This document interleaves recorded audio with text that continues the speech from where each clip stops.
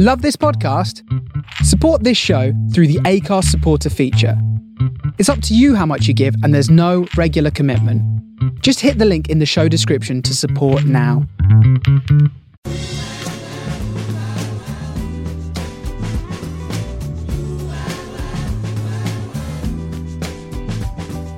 This is the Soho Radio Podcast, showcasing some of the best broadcasts from our online radio station, right from the heart of Soho, London. Across our music and culture channels, we have a wide range of shows covering every genre, along with chat shows, discussions and special broadcasts. Here is just one of our recent shows. To catch the full show, head to our Mixcloud page or listen live at sohoradiolondon.com.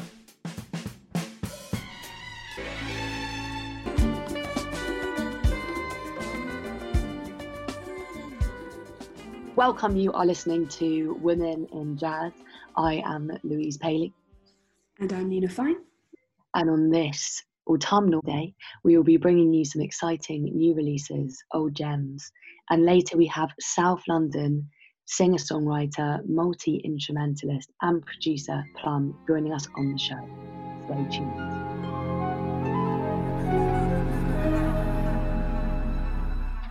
What a beautiful track. That was the latest release from singer, multi-instrumentalist and producer Plum. It's been a really exciting year for her, from being played by Giles Peterson, Jam Supernova, performing at Maida Vale Studios and so many more exciting stream gigs since March. Welcome, Plum, and thank you so much for joining us today. It is a pleasure to have you on the show. How are you doing? Oh my god, hi. I'm good. I'm really good. I had a very autumnal weekend. I went pumpkin picking and I wore my biggest autumnal hat. And yeah, it was a good time. You know it's got serious when you're wearing a big hat. Let's be honest. Shit got real. That sounds bliss. So yeah, as I said, Plum, thank you so much for joining us today. It's an honour to have you on the show, and I think really I'd just love to start from the very beginning for you, and you know, kind of your, I guess, like entry point into music and where it all started. Wow. Yeah. I mean, okay. So I think music was obviously just such a massive part of my life from day one. I did the whole choir thing, the timpani and the orchestra and etc. And then, I don't know, I think I've always had this like lineage of I'm going to do music, I'm going to make music. And then I guess, yeah, I started composing my music when I was like 14, 15, and then it started blossoming from there, I guess. Yeah, I've been on this sort of journey of like musical exploration, let's call it, ever since. Nice. And what kind of stuff were you composing at such an early age? I mean, funny enough, I was creating quite a lot of jazz when I was much younger. It's always like minor timbres, you know, everything was very dark, which was kind of like, I've sort of kept that going. I would originally start on piano and percussion, and then I would sort of evolve into a lot more bluesy stuff, and then I sort of went into this North Indian style that I was influenced by uni, and then now I'm sort of thinking about like the idea of just instrumentalizing the vocals, you know, and sort of not having a set genre to lead me. Yeah. And where does that playful your voice come in? The expanding and finding out the instrumental parts of the voice. Where did that start for you? I think it definitely, so it started when I listened to Korn. There's this band, and there's this one song called Freak on a Leash, and in like the second chorus or something, the lead singer just goes crazy and sort of creates this like super percussive, like, and I was like, pause it, wait, go back. And then that's how, weirdly enough, I sort of found like the jazz scat, because it was like taking this idea of like, you know, not seeing the vocals as this very binary thing about being like, you sing the melody line and then you stop and then you let the band continue, you know. It was very much like using and utilizing what this instrument that we have, And then, you know, I found myself in loads of jams. I mean, the jam scene definitely brought me up into like my idea of improvising, you know, this sort of palette and space that I could exercise different, like I always say, like different characters within my vocals, you know, and trying to like introduce all these people into the stage. And yeah, and then I just really enjoy texture, you know, like texture of music, tones and stuff, and being able to play with different characters within the voice. And then so yeah, and then improvising became just probably the biggest part of my musical life, in my opinion. I mean, I would say I'm more of an improviser than anything now, I think. That's beautiful. And you mentioned rhythm and percussive elements, and that's so apparent from the Shed, your debut EP, to the music you're releasing now with Pour in the Blue. So where did that relationship with rhythm come from? I know you mentioned that during uni, when you were studying ethnomusicology, you gravitated to North Indian music. But I'm really interested, where did that relationship with rhythm and percussive sounds come from? Was it physical? Was it intellectual? I think it was definitely physical. I think I've always been attuned to percussion and rhythm. I mean, I've been playing kit since I was super young. I think it was more that thing of like, this child can't keep still. We need to give them either like something to hit or something like to run around with. And so yeah, I think like even when I compose, like I always start with the rhythm.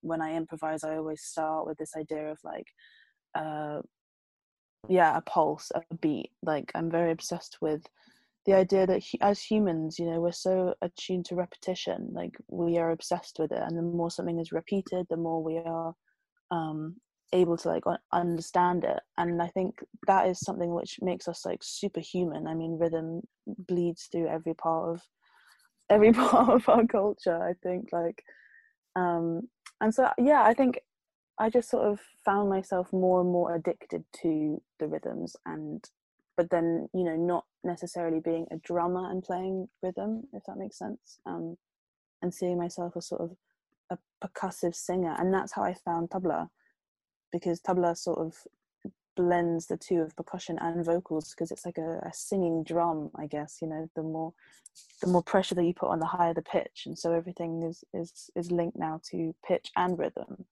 So I think I'm just on this like evolution of percussion and sound and melody and how they all can interlock with each other.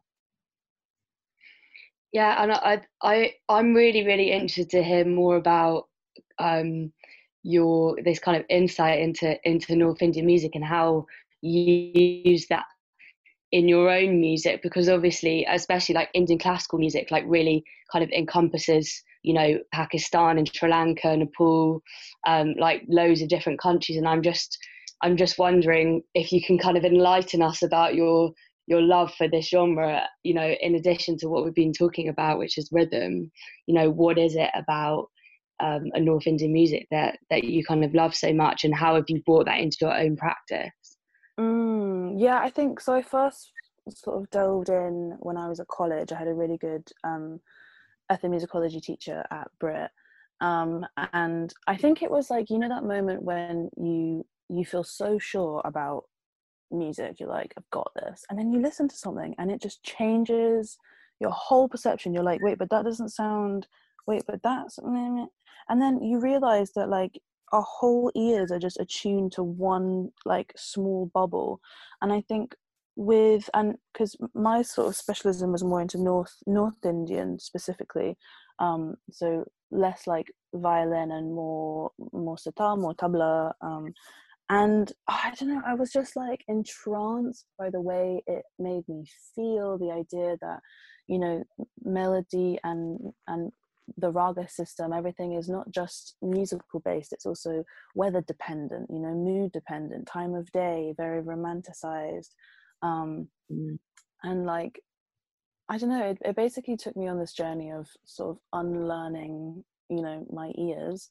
And it was like learning music again, and that's what sort of drew me to it. I mean, everyone sort of wants to challenge themselves. And then you know, I started, and then as soon as you start, you realize, oh my god, I literally had like one toenail dipped in a sea of just like the enormity of how much I can learn. And obviously I'm so not in any way there, and I don't think I will be if I dedicate my whole life to, you know. But I think my goal is to just try and have as much of an understanding and a respect for a musical lineage, let's call it, in order to like you be, because I'm super influenced by it, but you know, I do have that thing of like, I don't want to be that bait thing of just like, oh, I'm just gonna like play indie music now, and like, you know, it's it's something that I want to carefully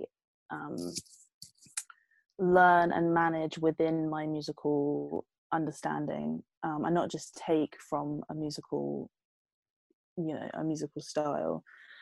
So I'm hoping, you know, just to entrance like ornaments and tile cycles and bits slowly now, which I can actually feel like confident in using in my scatting or in my composition, and then hopefully one day sort of find that balance between the two ears. That's a beautiful description, and there's such attentiveness and also intimate relationships between those different elements, which as I'm listening, there's multiple. There's so many nuanced elements, and that does make me want to ask about you spoke about unlearning from your ear and relearning things that expanded your musical awareness, and I want to ask how that applies to production, because when producing, or certainly in my early stage experience, the listening is such a different way to when I'm performing in a band or when I'm in a jam session and so on. So how's your ear training been in relation to your journey with production? That's a good question. I think what it's done is it's given me like that bird's eye point of view a bit more, you know. I've sort of like come out of the ground level of making, and I'm sort of seeing my music now as like something which, yeah, I can just see from above, I guess, a bit more. So in terms of like, you know, being able to look at the whole sound as a whole and being like, okay, what am I getting out of all these tones and these textures and these timbres? I mean, for me, like my training has definitely given me a whole new palette of like tones and textures. So that, for me, that's a big thing. And so for production, I think it's actually made me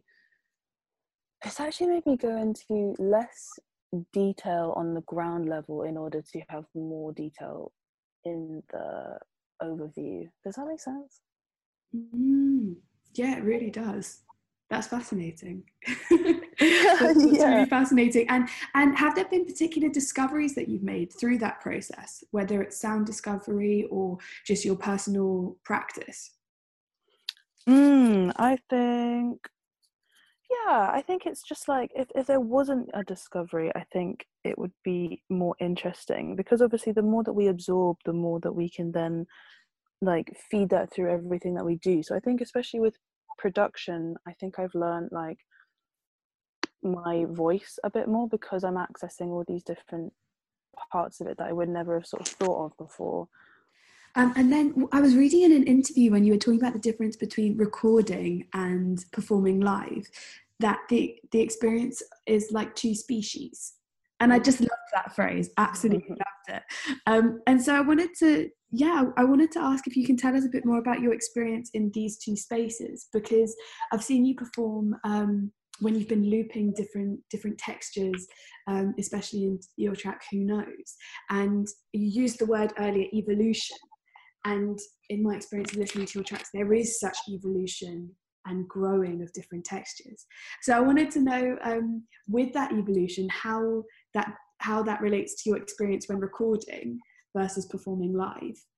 Oh my god, yeah. I do think it's, I don't know, because obviously when you're live and when you're recording, you've just got two different energies. You're in two different, maybe not headspaces as such. I mean, for me, like live, I feed off everyone in the room, you know, if it's like the instruments or the the crowds or whatever, the crowds, the stadiums, and the audience. Hello, Wembley. Hello. That's jokes. So I think I tried basically to bring that same energy into a recording studio, and then was so shocked as to why I wasn't fulfilling that power. And then when I sort of realized how different the moods are, I think it just made me see it as like, it's just not that deep if you want to have to how am I trying to word this?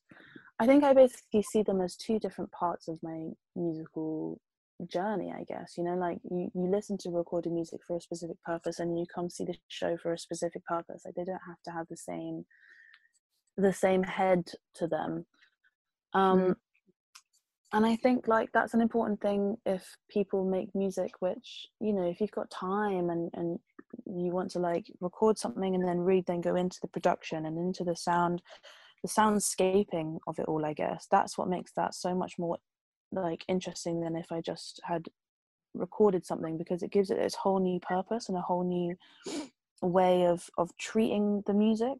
Whereas when I'm live, for me it's all like energy and like building as many sort of sounds as I can through one channel, whereas in recording, you know, I've got all these options to layer up and to harmonize and to expand on this, like, again, that bird's eye view sound. Whereas when I'm live, I think about it as, how am I as an individual able to create like the mass sound, be it if I'm solo show or if I'm, you know, in like a 14-piece whatever. So I think like it definitely sort of changed.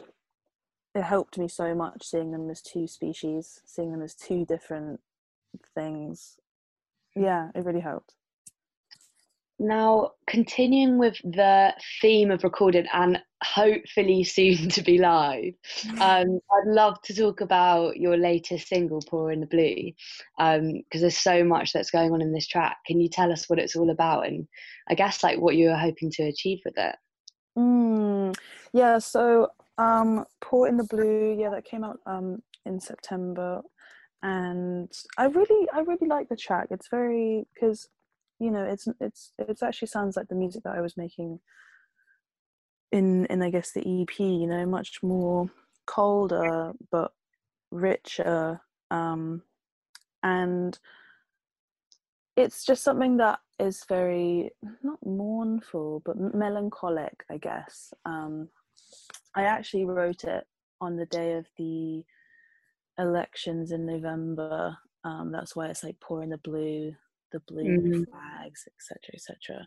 I just went into the studio and I was just, I don't know, I just wanted to pour out that's why it's called pour the blue, pour out all this sort of the sad energy, I guess. And yeah, I think like I want to keep the balance between making like upbeat, almost, I mean, I'm making some dance music at the moment, which is jokes, but I know, why, you know, why not? Yeah. But I really like sticking as well to that sort of rich and cold sound that I think people, you know, also do know me for having. Yeah, and I'm really proud of it, and I think at the end as well is sort of, is in theme with a lot of my music, because it's like this idea of all these different sounds like whirling up into the sky and all these different textures like slithering all over each other, and that's something that I feel very I'm very drawn to in all my music. I always want to have an element of that, an element, let's call it scatting or texture building or something. Nice. And you're also in the midst of writing an album, is that right? Yes, I've begun. I just thought, yeah, I'm giving it some time. I'm about 5 songs in, and it's basically this exploration of like finding, like seeing the voice as an instrument. So everything has this idea that like the vocals don't just sing like melody lines and words, you know, they make up the drums, they make up like the sustained string lines, or like you know, I really want, and there's going to be a choir, obviously. So yeah, it's in the making, but I'm not going to be like, oh, it's coming out this time. So Plum, one of the things, you know, you're speaking about this difference of being, you know, in a smaller project or being in a 14-piece band, and you've been in lots of different beautiful collaborations, from the Levitation Orchestra to creating with Mauricio Osu and also Bienvenue. So I wanted to ask how collaboration feeds you as a musician, and is a factor of what you do. It feeds me so much. I think, like, if I had to always do one thing in music, it's to collaborate.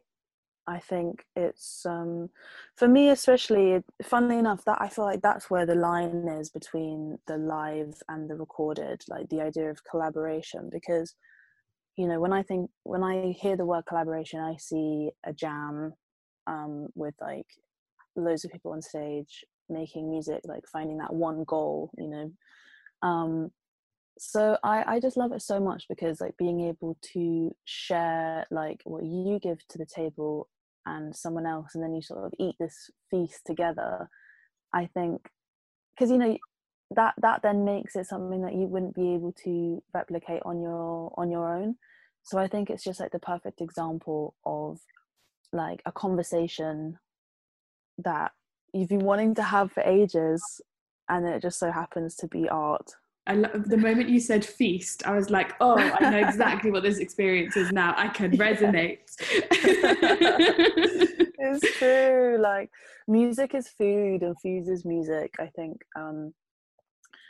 I love that correlation between eating and making music. Like, you know, we even say, you know, we're cooking up something good, like we're having a feast, and that's like making a beat, you know. I think it's respected in the same sort of way.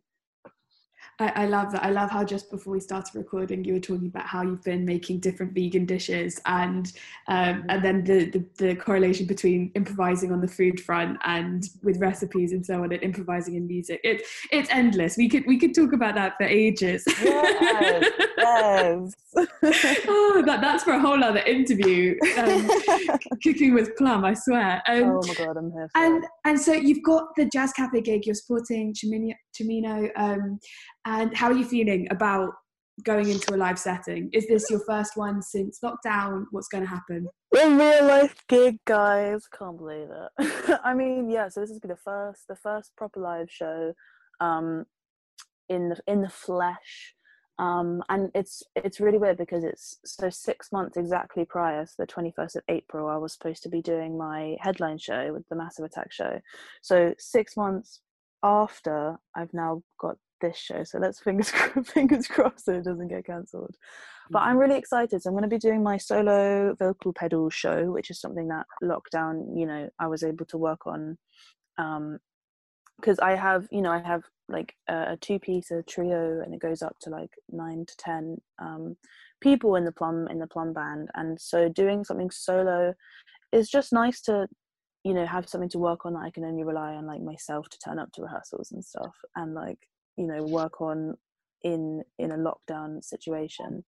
And yeah, so the gig is going to be, I think the gig is going to be really, really good, because Tim's music is like how I see my vocal pedal set in a couple years time. Like, so he's got his drum kit, and then each drum is triggered to a different sample or a different trigger, and it's like building this sound wall, you know. And I think that's something that I'm doing with the textured vocal beats. So I'm excited, and I love Jazz Cafe, and yeah, oh my god, a real life gig, a real life human thing.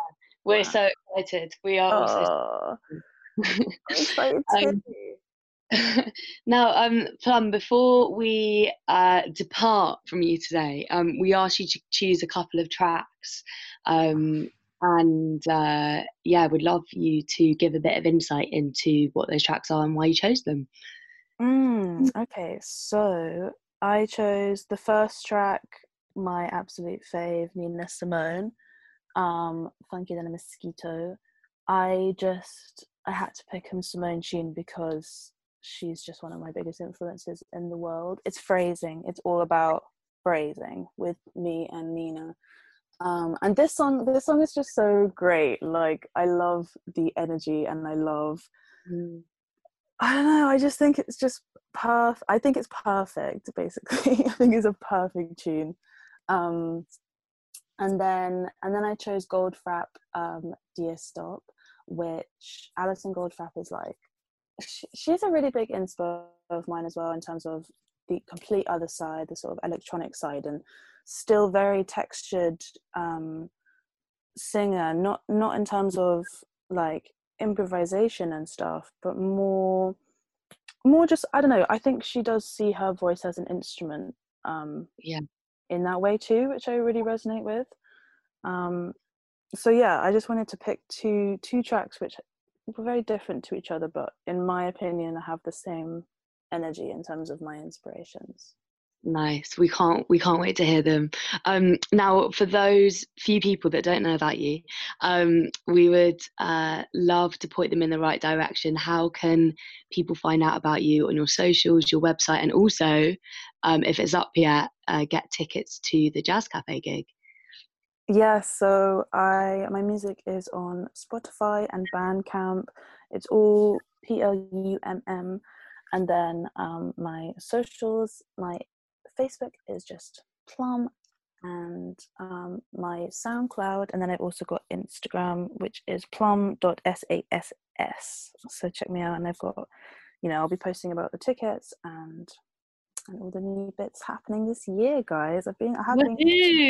Yes, we're so excited. Excited for you. Okay, so here is Funkier Than a Mosquito by Nina Simone, followed by Dear Stop. Thank you so much for being with us, Plum, and we can't wait for the gig. Thanks so much for having us. I'm a big fan.